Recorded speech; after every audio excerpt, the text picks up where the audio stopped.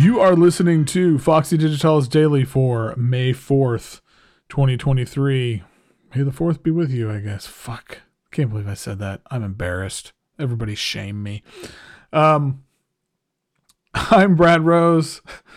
The album of the day is zakè, Marc, Ertel, James Bernard from overseas, live at the Gothic Chapel on Past Inside the Present.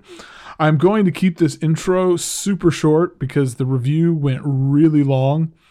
Lots of news tomorrow. Remember, if you got something coming out on Bandcamp Friday, let me know like ASAP because I'm probably going to be recording it here in a couple hours.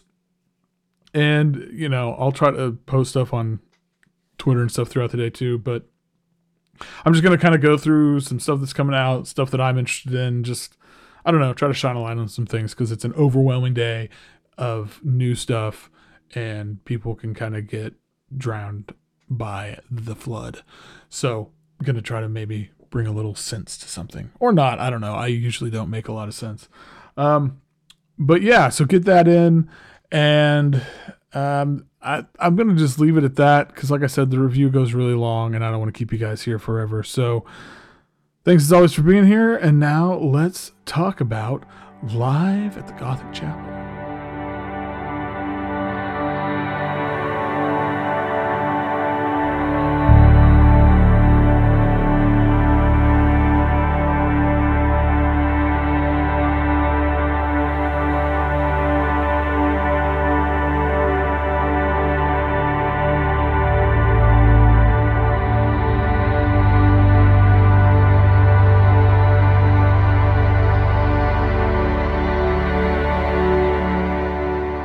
Live at the Gothic Chapel kind of feels like Past Inside the Present's greatest hits or something. Like not that's like selling it way short, but it is this wonderful encapsulation of what makes the label so special. So this is a live collaboration that was a performance back in February at the Crown Hill Cemetery, or in the Gothic Chapel inside the Crown Hill Cemetery in Indianapolis, which Past Inside the Present. That's what the label's based, and so it's like four of the label's most, I don't say important art. Like it's just four artists that you really associate with the label. Let's put it that way. The thing that just gets me about this, and in some ways, I'm probably talking as much like about the label more generally, but it's also very specific to this. There is a focus to this music that is so engaging and so kind of welcoming. What I really love about these songs and the way they're composed and it's presented here is that there are so many layers to this music that depending on where you are in any particular moment, there is something here for you. Where this music really gets me, and I think this is so true of a lot of stuff on Past Inside the Present, is that you can, I don't want to say listen to it passively because I'm not trying, like, I know that can maybe be offensive, but you can. Like, it's really great music for just having around during the day or during the evening. This is something I actually talked about on Patreon yesterday. I tried to kind of spark a conversation about like how you and when and where you listen to music, and especially for people who live with other people, whether it's a spouse or a partner or children, you know, how that affects it and where your listening habits go depending on who is around and things like that. And so in my house, I'm always listening to music. Sometimes on the stereo, sometimes on headphones. I have a 9-year-old who's very opinionated. So, and like the one thing we agree on is the Stardew Valley soundtrack. But so this is often some of the music that like we all can kind of agree on and that is a kind of mainstay is stuff from Past Inside the Present. And this album lately, especially. But the thing that, and so that's like one quality of it.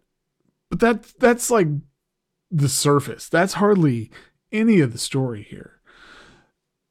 There's so much emotional depth and feeling in these songs that, like, I honestly find it hard to approach this in a passive sense because I get so swept away by all that's happening. And so on this, especially, you've got these 4 artists, and this set is very, very tight. And, they are like firing on all cylinders, but they're all bringing kind of their own thing to the performance.